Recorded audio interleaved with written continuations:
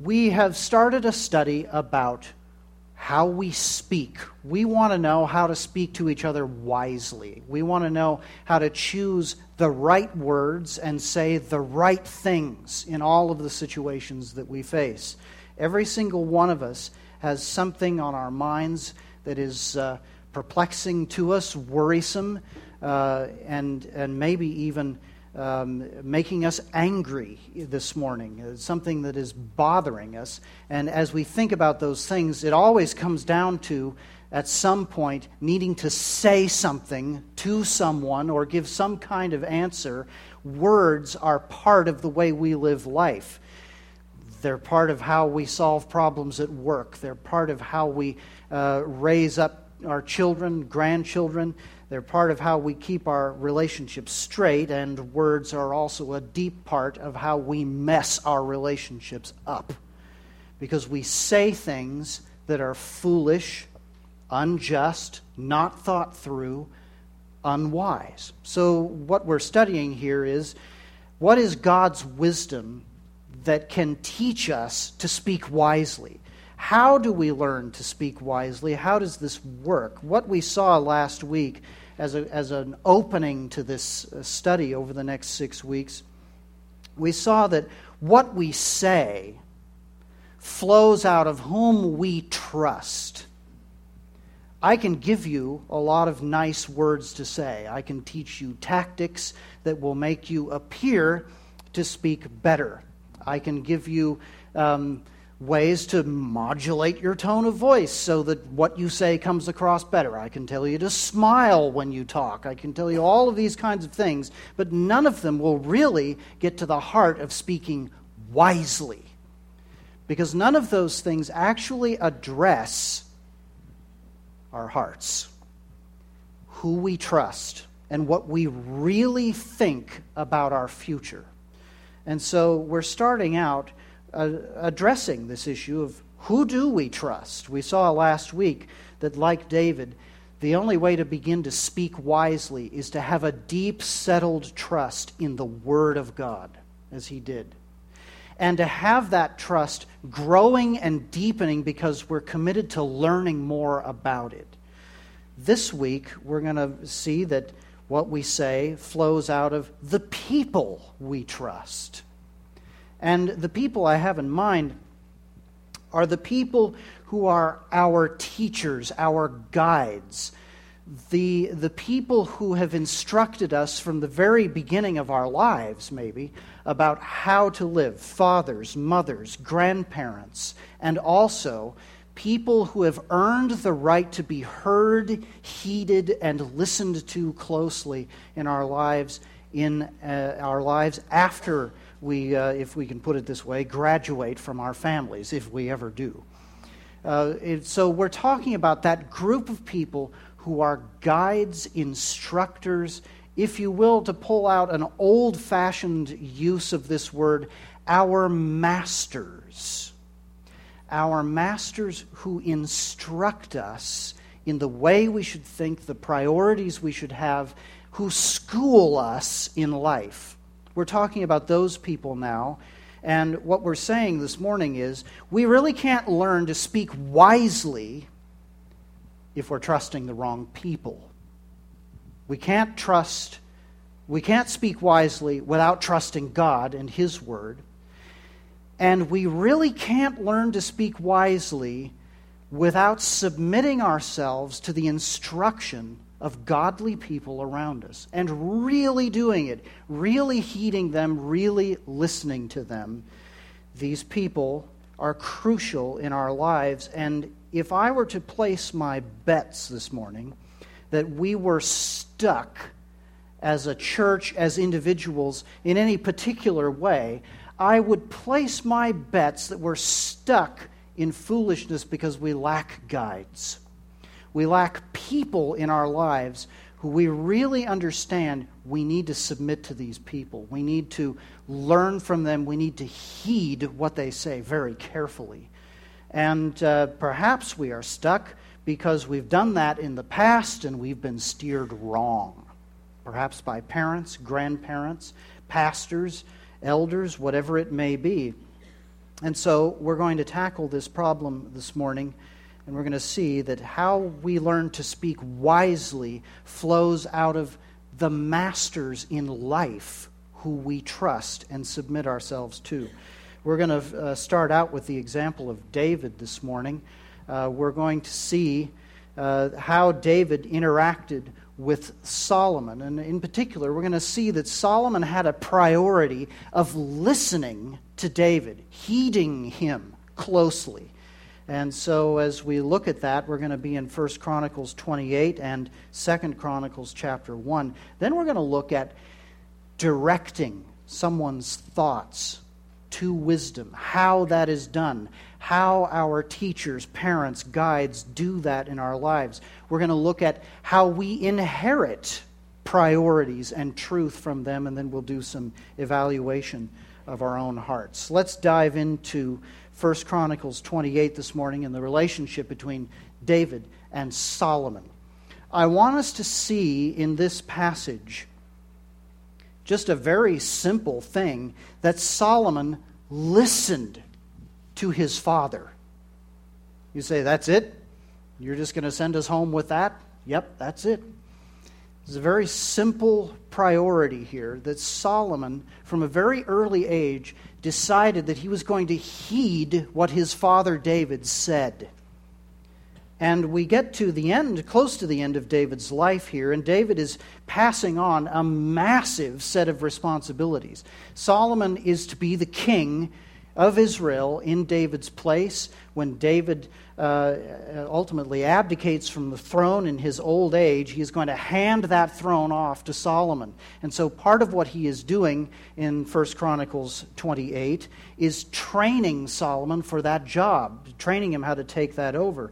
But in the context of that, Solomon has a very specific role as king. He will be the king who will build the temple in Jerusalem. God has given David this promise. He has raised up Solomon for this purpose. And so David has taken on this charge. I'm going to train this young man how to be king and how to build this temple. How do you do that? Look with me at 1 Chronicles 28 and verse 9. And you, Solomon, my son, this is David talking, know the God of your father and serve him with a whole heart and a willing mind. For the Lord searches all hearts and understands every plan and thought. If you seek him, he will be found by you. But if you forsake him, he will cast you off forever. Be careful now, for the Lord has chosen you to build a house for the sanctuary. Be strong and do it. A father exhorting his son. What he's saying here is, look, Solomon, the task is massive. The significance of what you are doing is lasting. It's even eternal. It is of first importance, therefore, that you know the Lord. He says, know the God of your father, my God, know him yourself. I'm passing this on to you, and serve him with a whole heart. Give yourself entirely to the Lord and be willing to do it. So this is exhortation from a father to a son. This is as Solomon is very much of age, and David is an old man. And one of the things I have learned about men of a certain age, they have their speeches, and they give them over and over again. We know that one of their speeches is coming because you'll have this little introductory phrase and then a story that you've heard many, many times, and then the speech. And the speech will involve some manner of exhortation about what you are supposed to value, do, not do, whatever it may be. Old men have their speeches. I will be an old man one of these days. I am going to have a lot of speeches. And so here is David as an old man, and you can almost You find yourself wondering if Solomon doesn't respond to this old man's speech that he has no doubt heard many, many times before. If he doesn't respond to this by saying, I know, Dad, yeah, got that. Thank you. I heard that.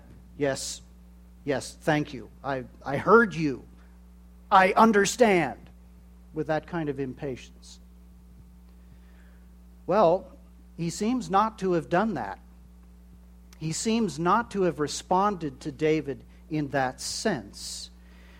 Because what happens in the next paragraph, we're not going to read all of this, but you get basically a summary in verses 11 through 19 of everything that David has planned for the temple. He's got it all drawn out, he's got it all written down, and he is walking Solomon through all of these details, right down to the weight of silver that he is supposed to use for the various vessels in the work.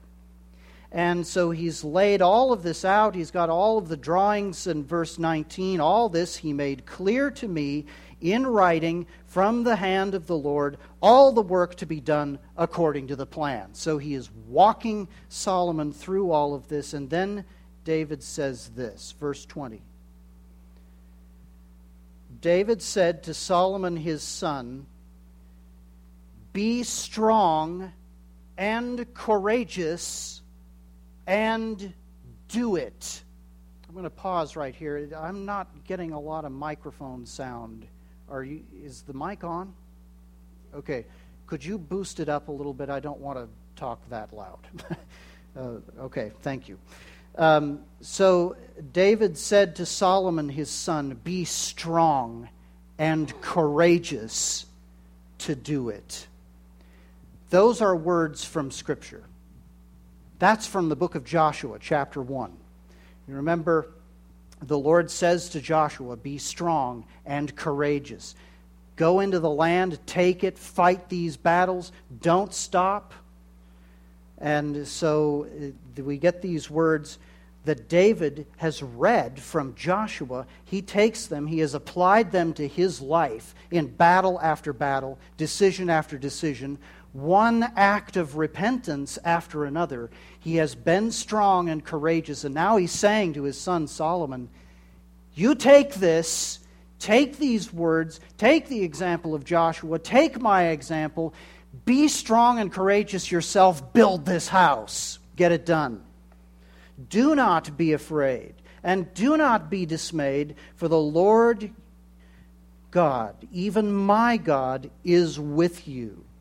He will not leave you or forsake you until all the work for the service of the house of the Lord is finished. And he repeats some of the things that he has said here.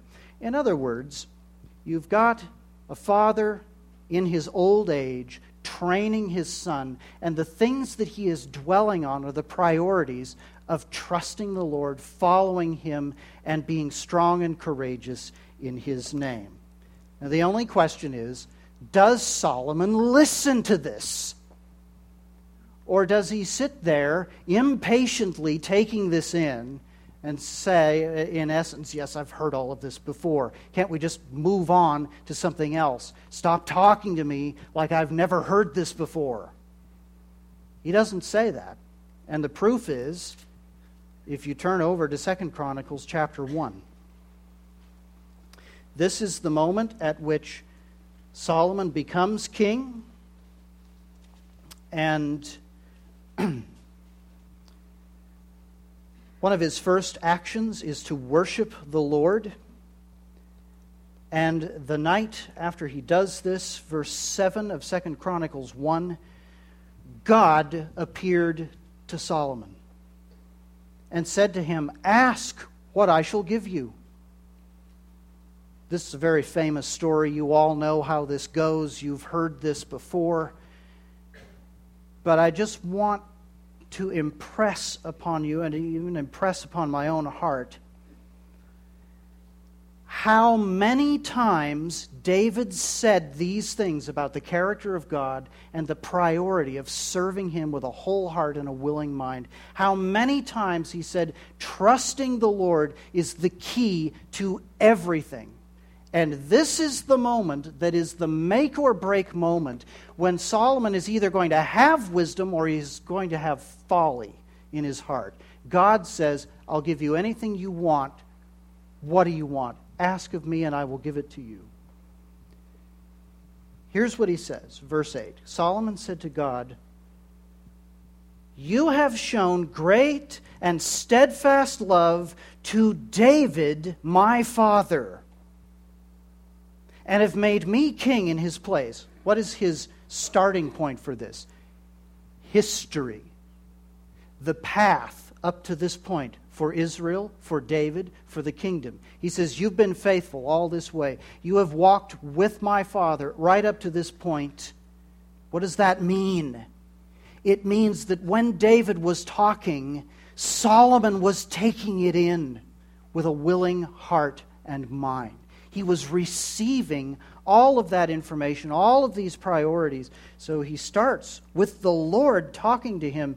You have shown great and steadfast love to David my father and have made me king in his place. This is your deal. This is your plan, your show. So, O Lord God, let your word, verse 9, to David my father now be fulfilled. For you have made me king over a people as numerous as the dust of the earth. Notice this. He goes back again. You made promises to David. You said that all of these things would be accomplished in David's line. So I am asking you to keep all of those promises in me. And how is God going to do this? Verse 10. Give me now wisdom and knowledge to go out and come in before this people. For who can govern this people of yours, which is so great? We start out with the question, how do we learn to speak wisely? And the answer from the Scriptures is, what you say flows out of whom you trust. We need to trust God and His Word, and we need to receive that heritage from real people in our lives who we submit to actively. That's how we learn to speak wisely. It's not a question of knowing information. It's not a question of taking classes and studying and doing all of these kinds of things that might be very important in and of themselves. But wisdom is about inheriting the priority of who God is and how deeply He can be trusted, inheriting that from a real person in your life. And that's what Solomon did. And that is what Solomon is talking about as we go to our text this morning in Proverbs chapter 4. Proverbs chapter 4, which Heath read for us earlier in the service, is this same man talking to his sons. And he wants his sons to speak wisely as he has learned to do. He wants them, as every father does, to make decisions that are wise and right and just. He wants all of this for them, and so he is talking to them about what it is that he knows about wisdom. I'm fascinated by what he says here in chapter 4 and how he talks about the source of wisdom for him. It was his father David. So he directs his son to the source of wisdom in his life, and he says this, "Hear, O sons, a father's instruction, and be attentive." Why? Because you owe that respect to your father and you should honor him according to the commandments. Well, that's true, but that's not the reason he gives. Why should a son be attentive and gain insight? It's because he wants to receive wisdom. The way to receive wisdom, Solomon says, is to be attentive, to heed and hear a father's instruction. In other words, he gives a call to his sons. Come here and listen. This is the voice of authority. It is the voice, and when I say authority, I really need to define what I mean by that, because for a lot of us, when we've experienced authority that has been misused, we hear an authoritarian voice, and that's not the voice here.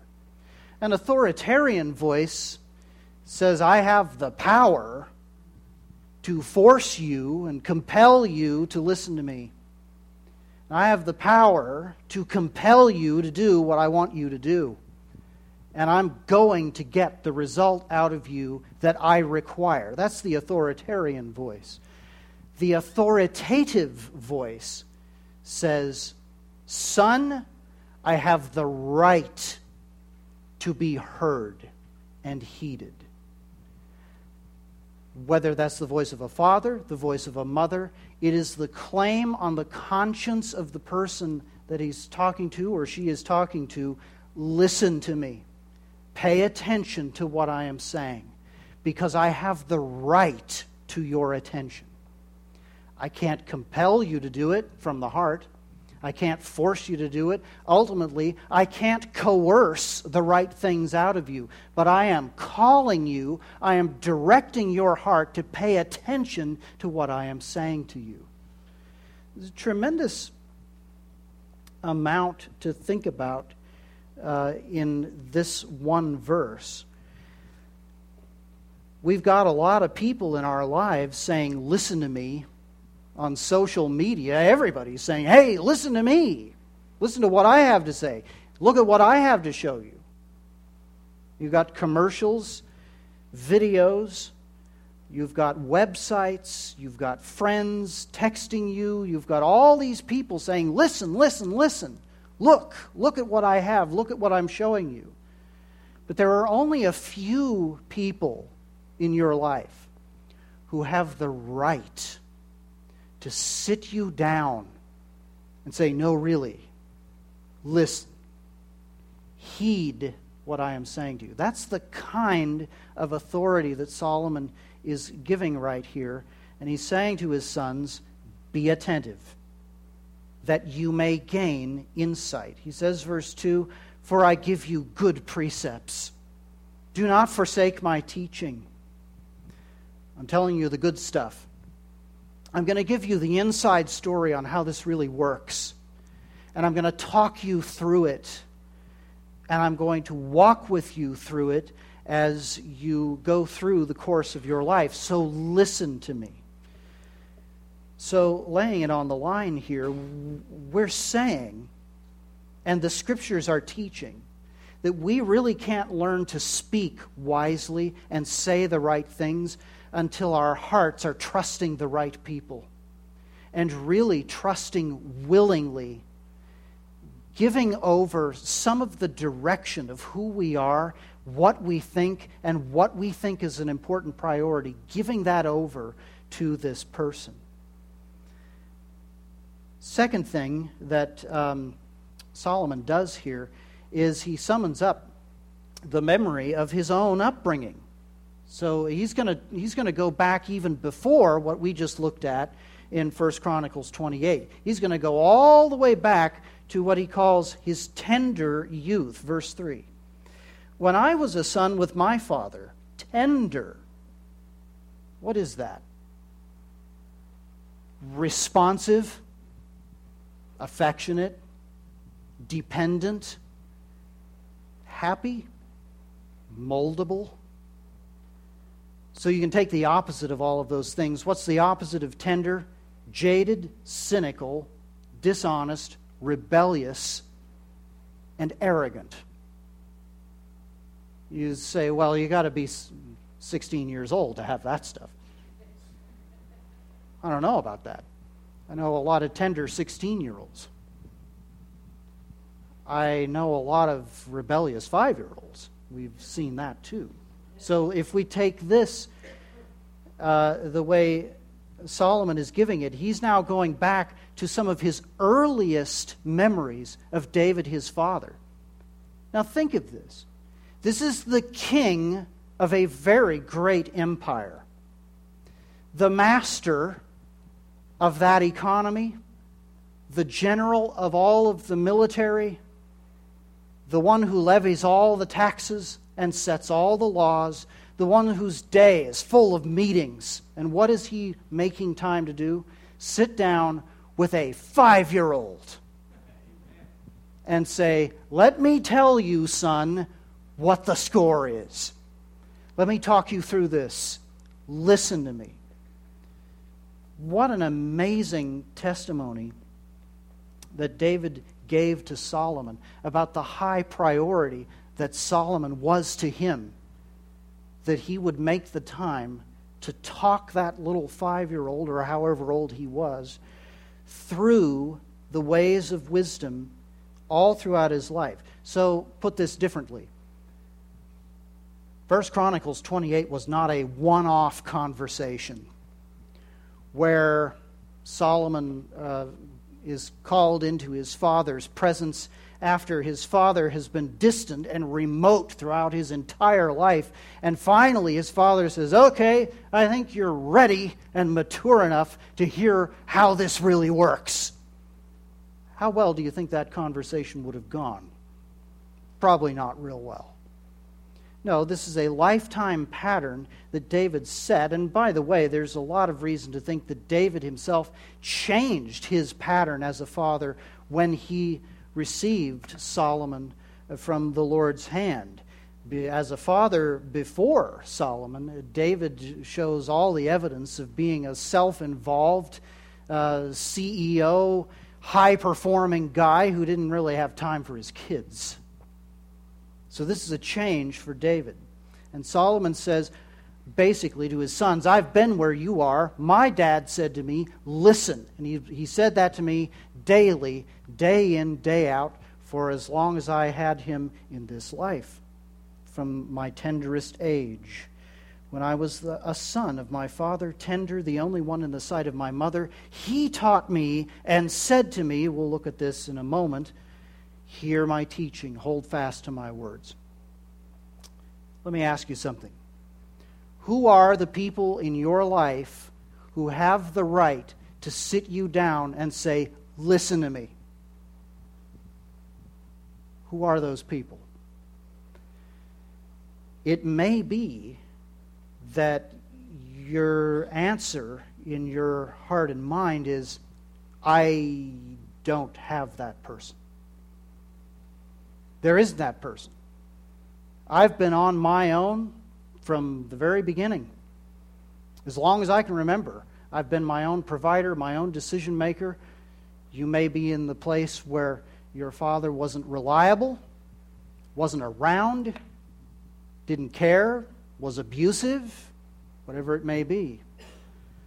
It may be that you would even say, "There was not a single man in my entire life who took enough of an interest in me to sit me down, look past my attitude, and say to me, 'Listen up, kid, I've got some things you need to hear.'" Maybe you're saying, "That guy didn't exist for me. Sure wish he did." So here's the good news if that's the position you're in. You're in a church where that man exists for you. And one of our primary roles as a church is to connect men together so that we finally start telling each other what the score is and how this really works, and talking about it and saying to each other, "No, really, stop being distracted by all of this other stuff. Listen to me on this thing. The decision you're making is going to take you off track, or you're missing a massive opportunity here." So,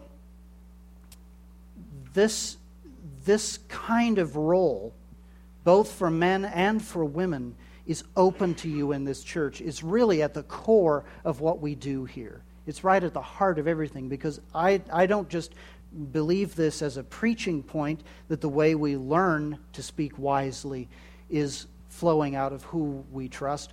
I believe it as a practical matter, as the core of my whole philosophy of ministry. This is it. You take this away from me, I got nothing. I think it's that important.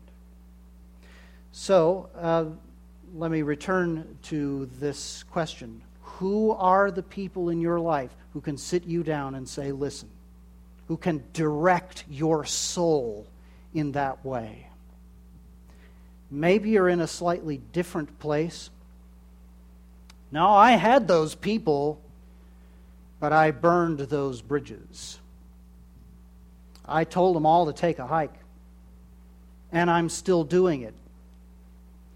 I decide what I listen to and who I listen to. I decide what's important. If it doesn't line up with what I think, I don't have time for it. I'm not going to sit around and listen to it. If that is the case, then hear me well on this point. It doesn't matter how many nice words you learn in church, they will all make you worse. Because at your heart, you have a resistance to authority in your life that has the right to sit you down and say, son, you need to listen to what I'm telling you. With that heart of resistance, you can't learn. It doesn't matter how good the teaching is. It doesn't matter how much you like it. You won't be able to receive it. The thing that has to change in our hearts is that responsiveness to the authority of God's Word and to the authority He has placed around us in real flesh and blood people in our lives. And this is how we change. This is how I have changed. It is how I continue to change. Is by listening to people who are in authority over me. So we could talk about that a long time, but we need to move on in this passage. Because Solomon doesn't stop with saying, hey, my dad told me a lot of stuff. He actually quotes David at length and basically says, here's what I inherited. So we want to learn how to speak wisely. We want to be like Solomon in that sense. If we're going to do that, we need to start to see ourselves as heirs, stewards who are receiving a legacy that doesn't belong to us, but which we are called to care for. That's how Solomon views himself. I have received a kingdom, and it's not mine. I have received a task to build this temple, and it's not mine. It's a stewardship. And so I am to take all of these things that don't belong to me, and I am to steward them in the right way. That's how Solomon views himself. And so he's saying to his sons, I received a stewardship, a legacy from David, and now I am passing that legacy to you. You are my heirs. So I'm just going to stop right at that point and ask, are you an heir or are you an owner? Are you the one who has started everything in your life from scratch, built it up from nothing? I didn't inherit a single thing, pulled myself up by my own bootstraps and by my own hard work. Is that you? Or do you see yourself as the heir of a legacy that doesn't belong to you, and it is your job to pass it on to your heirs? Solomon views himself this way. He says, verse 4, David taught me and said to me, let your heart hold fast to what? To my ideas? To my preaching points? Hold fast to my broad priorities? No. David said to Solomon, and Solomon repeats to his sons, let your heart hold fast to my words. I don't know about you, but when there are key people in your life, important guides who have instructed you and directed your soul and your thoughts and your actions, you can remember what those people say and how they say it. You can probably, you've probably got a recording, a little file in your head that you can play back, and you can hear their tone of voice, you can hear their cadence, their diction, you can hear the words play back to you what they said. And a lot of times we talk about playing those kinds of tapes in a negative way. But what Solomon is talking about here is a deep-rooted, positive source of strength for a person where you can actually replay what people say, and you hold on to the words they speak to you. Solomon quotes David, and he says, "The instruction my father, your grandfather, gave to me is, let your heart hold fast to my words. Keep my commandments and live." What are commandments? Words. Specific things that we are told, instructed to do. David said to me, your grandfather told me, keep my commandments. I'm handing them off to you, and you will live. Get wisdom. Get insight. Do not forget and do not run away from the words of my mouth. What is he saying here? I am giving you things to hang on to with the words that I am using. Value them. I almost can't say enough about this. We're in a society that has an abundance of words and chatter and talk and text. It's one writer in the last century called it a Niagara of words. It's just spilling on top of us all the time, every day. And yet, when you really get right down to it with people, what do you think is right? And why? All of a sudden, the chatter stops and the crickets start. Because we become very inarticulate when we're suddenly asked to say, what do you think? Tell me what you think is right, and tell me why you think that. And let's talk about that using words. Well, if we're asking, what do you feel? Oh, we can talk all day about that. We got plenty of words for that. But if it's, what do you think? Bottom line, what matters most to you? It's crickets. And we get inarticulate about that. Why? Because we have lacked guides, we have lacked teaching, and we are very puffed up with the little that we do know. And so when it comes right down to it, we don't have very much to say about what is right, wise, appropriate, just, equitable. We're just kind of at a loss for words. So one of the things that David is saying to Solomon is, I'll give you some words. They're very important. Hold on to them. There needs to be someone in your life who you trust deeply, and you've built that relationship with that person, so that when they sit you down and say, listen to me, I have a right to be heard in your life, and when they start giving you words, you start taking note of what those words are saying, and you hold on to those, and you treasure them. The second thing that Solomon describes from David as he continues to quote him is the priorities that David has, and it's really only one. There is a heart priority in David that he wants to pass on to Solomon through all of these words, and it's very simple. Let your heart hold fast my words. Notice the kinds of words he uses. Do not forget. If there's something you want to remember, do you remember it?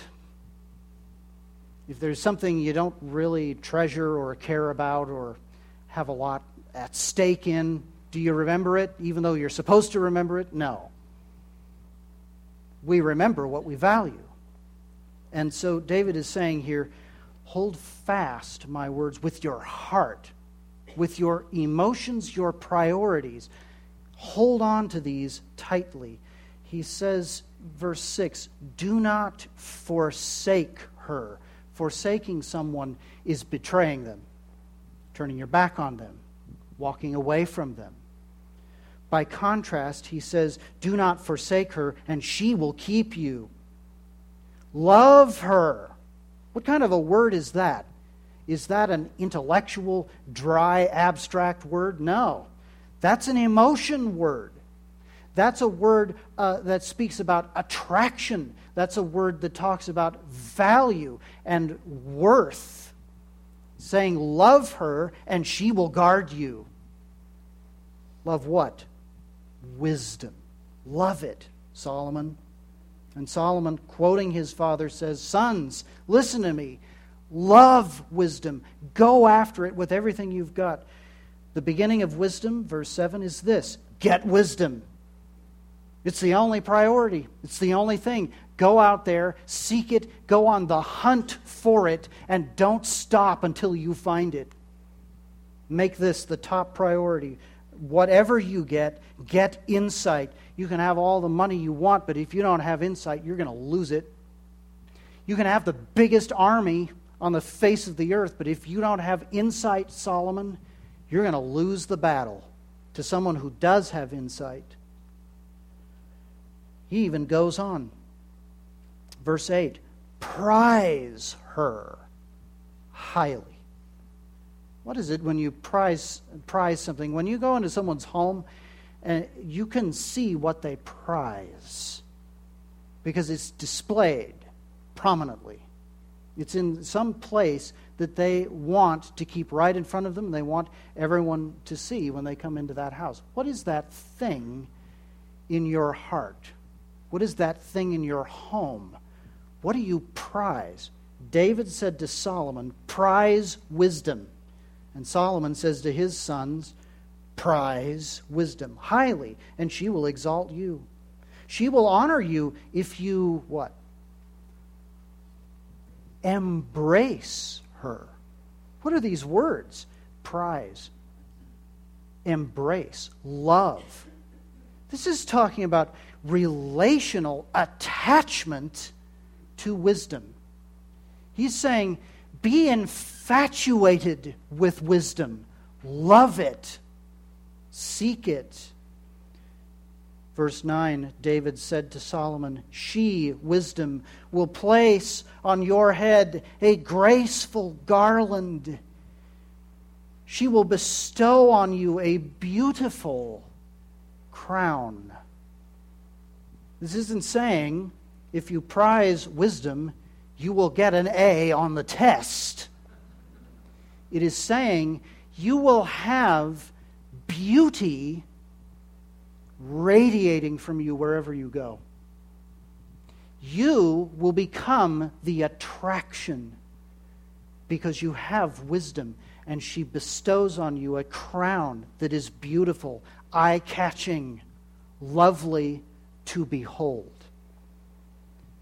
What is David talking about? Quality of life. He's not talking about information. And Solomon, in quoting David to his sons, isn't talking about information. He's saying, sons, listen to me. Open up your hearts to love wisdom. You want to know how to speak wisely in the situations that you face? You want to stop kicking yourself for saying the impulsive thing or the wrong thing or the malicious thing? You want to stop paying the price for that? Do you want to change the atmosphere of your life from folly and blackness to wisdom and beauty? We all want that. There's no shortcut. What we say flows out of our trust for God in His Word and our determination to learn it. And it also flows out of our trust in our guides and our willingness to say to someone, you have the authority, you have the right to demand my attention, to sit me down and say, listen, and I will willingly listen to you, even though it may be difficult and I may not like what you have to say initially, but I will listen and I will consider carefully what you're saying because I prize the wisdom that you have. No shortcuts. If we want to be the people who speak wisely and decide wisely, we have to know who we trust and we have to value those people. And so the third observation that I would make here is that for Solomon, learning these things is not about information, it's about catching priorities. And if there's one thing in the life of David that speaks clearly throughout his whole experience from beginning to end, it is, I love you, Lord, my rock, and I will worship you, and I will worship no other. And that is what David conveyed to Solomon. So, let's ask some questions of evaluation here. I'd like you to consider two things. First of all, this question: what God did you learn in childhood? Can you describe the God you were guided to worship in childhood? What was the character of that God?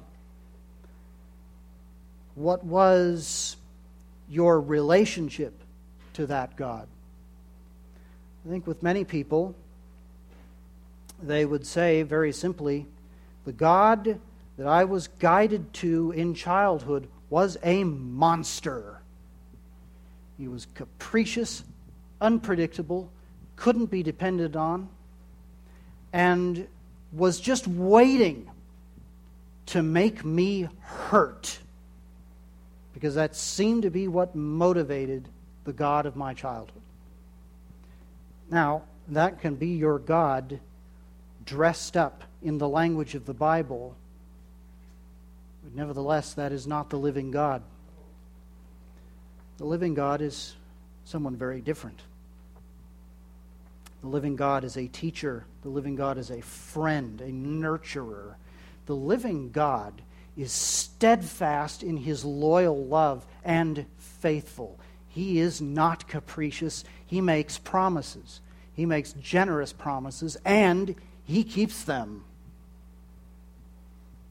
So, we go back to this question: what God did you learn in childhood from your guides? Because you may need to come to the place, even this morning, of saying, that God was an idol.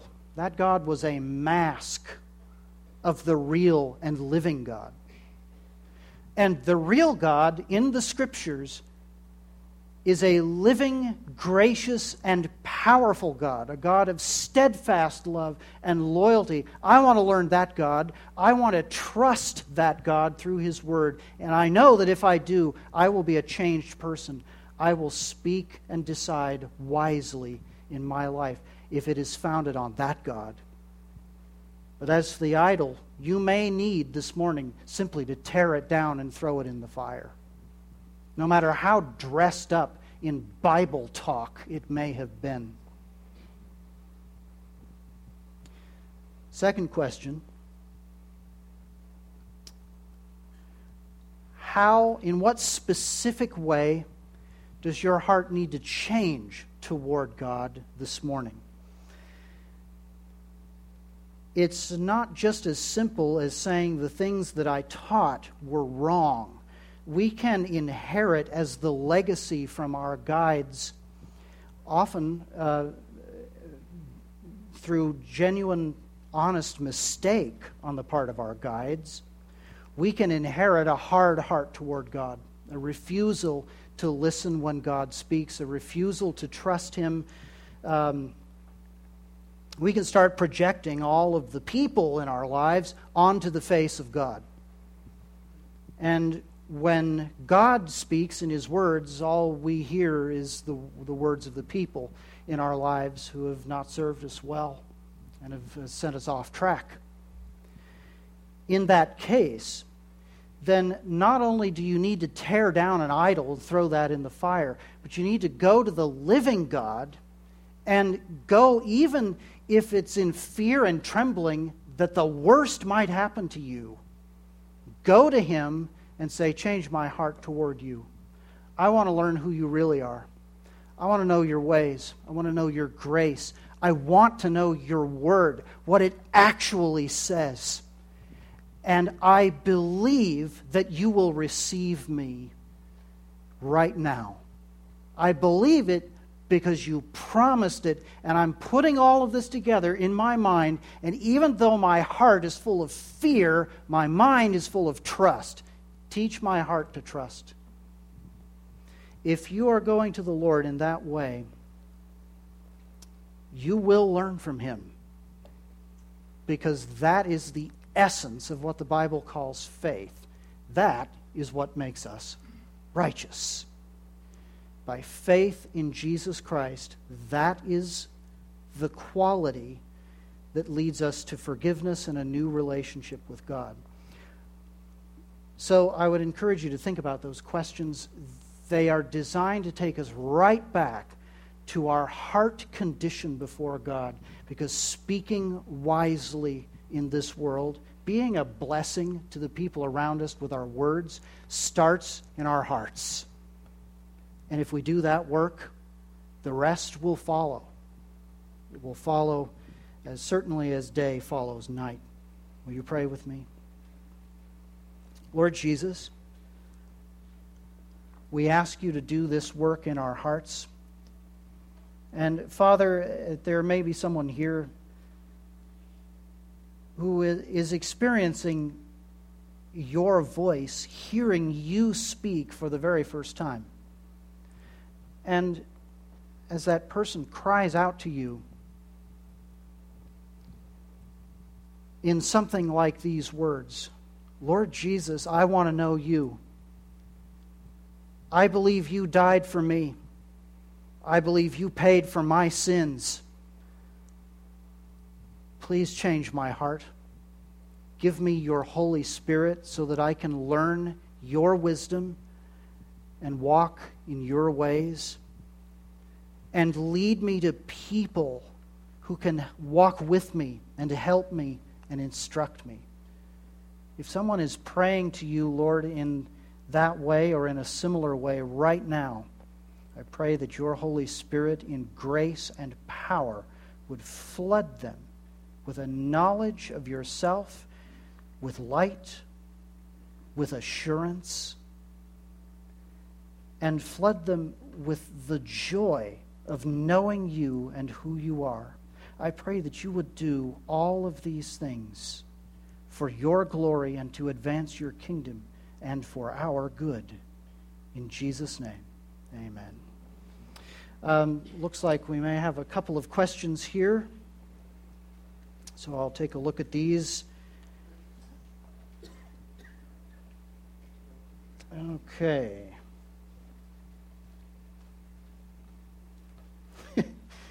My dad is asking, what's my speech? You're not old enough. See how I did that? I just kind of just eased right out of that. Probably won't escape it later, but yeah. Actually, one of the things early in life that I learned, it was early adolescence. Dad had a way of talking about rebellion and he would name it and he would call me out on it, even from a look in my eye. And it was very important that he did that, because that's him saying authoritatively, I have the right to call you out on the condition of your heart. And the fact that he did that repeatedly and talked about his own experience of rebellion against the authorities in his life, some of whom I knew personally, I could put all of that together and I could begin to walk differently. And so while I definitely had periods of struggle in adolescence, as everybody does, I would not say that I had a period where I was just determined to overthrow everything over me. By the grace of God, I wanted to take in what they were saying. And I would just encourage you, young people, you don't have to rebel to think for yourself. In fact, the people who want you to rebel so that you will think for yourself want you to be just like them. And they will hold that over you. I have found that the route to individuality runs through submission to real people. Individuality doesn't come through rebellion. So that was one of his speeches. And it was a good one. We are told in God's Word why Solomon didn't explicitly, are we told in God's Word, why Solomon didn't explicitly experience the consequences of his sins in his lifetime. Okay, so Solomon, very troubled character in the Old Testament as he gets on in later years. His sins were many. And in one sense, what you have in Solomon is the tremendous growth of wisdom and knowledge on the one hand, and the growth and entanglement in sin on the other. And the most powerful of those sins was polygamy. So he had many wives. One of the things that he got from his father and took to the next level in a bad way. And those many wives, as the Scriptures warned him and all the Israelites, led him to build temples to other gods. So why didn't the consequences of his sins come upon him in his lifetime? One, because even in the mixture of all of those things, Solomon never committed the ultimate apostasy of denying God and walking away from him. He continued to live by faith in that sense. There is also some indication of another and deeper kind of wisdom that came much later in life, after all of the things that he did out of wealth and luxury. He wrote a book called Ecclesiastes, which some of you studied earlier this year. And it's a powerful book, talking about the fact that all the luxuries of this life are cursed, and that there is no goodness to be had from them. And the conclusion of the matter is, he says, fear your Creator in the days of your youth, before all of this breaks and your body breaks down and you go down to the grave. So there is that element of it. But I don't think we should underestimate the grief that comes upon an old king who won't listen anymore. When a prophet comes to him and says to him, your sons, whom you taught from a tender age, will deny everything that you believe, and your kingdom will be split. I don't want that grief. I don't want the knowledge that that would happen in my sons, whether I live to see it or not. I don't want that grief of the judgment of God coming on me in that way. Yes, he did not see his kingdom torn away from him, but in all likelihood, he understood very well what was going to happen to him, and that was something of a contribution to Ecclesiastes. All that said, we need to understand that the character of Solomon is deeply mixed. We're mining the good stuff. One of these days we will also go into some of the bad stuff that he did and did knowingly, and we'll learn from that too. So no simple answers to that, but some initial answers. Okay. David couldn't build the temple himself. His preparations were extensive and prepared to the fullest, though. Is there something to take out of this? Absolutely. David heard from the Lord, your son's going to build the temple, not you. And so David's takeaway from that was, I'm getting ready. I'm going to store up all the stuff. I'm going to start saving the gold and silver. I'm going to start drawing up plans. And there's also a sense of working with the Lord and receiving those plans from the Lord. That is stated directly in 1 Chronicles. And so what David does immediately is, I am supposed to wait, but I'm going to get to work. And I think that should be our attitude. We don't know what the Lord does with the legacy we store up in this life. David didn't know what Solomon was going to do with it, but he stored it up anyway, and he was trusting God for that. What if people placed in your life as guides give misguided advice out of mistake, not maliciously? I don't think we have to say if. I think we just say when. I think this happens. And it is one of the griefs in life, both for those who are guided in other people's mistakes and for the guides who eventually see those mistakes. No one wants to do this. What I would encourage all of us to do is to take stock of the legacy you've received and learn the discipline of thanking God for the good in that legacy. Build on that. Leave the bad to God for His disposal. He can redeem the bad. He does that. Especially when it's mistaken. But even if you're in a position of saying, hey, I was openly abused. This was not a mistake. This was a deep wrong, and it harmed me profoundly. Even in that case, if you look for the good in the legacy that you've received, thank God for it, build on that, leave the bad to God, you free your heart of a tremendous amount of bitterness going forward. So, big subject. I wish I could say more about that. The history of the kings of Israel was very poor. Bad, good, bad, evil, bad, good, very mixed. Why is this the case? Was it possible their fathers were too busy running the country to speak into the lives of their sons? Maybe godly mothers of sons of an evil king was a reason for a good king, and so forth. How did this happen? There are some real mysteries there. How do you get a Hezekiah out of an Ahaz who burned his son to Moloch? And yet Hezekiah was the greatest reformer.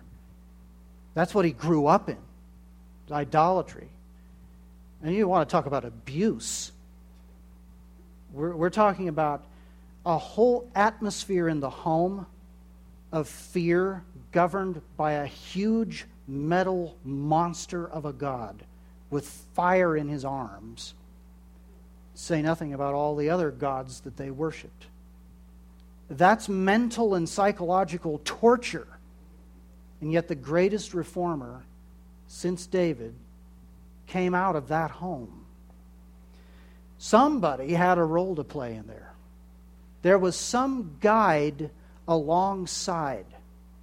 And I think what we find is that when the reformers, the reforming kings, the good kings, emerge in Judah's history, we find that there's someone always kind of in the shadows alongside who helped guide that young person in the ways of the Lord. Sometimes it's a high priest, sometimes it's some other figure.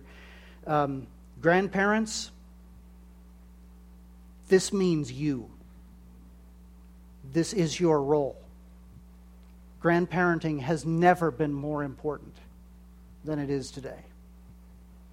You have an unmatched influence in the lives of your grandchildren. And it may be life-saving influence. Don't quit, don't give up, and don't despair. And this is also true of parents with adult children. If you're watching your teenagers make decisions that you're grieving over, don't give up, because these legacies that we pass on of trusting the Lord are powerful, and the Lord uses them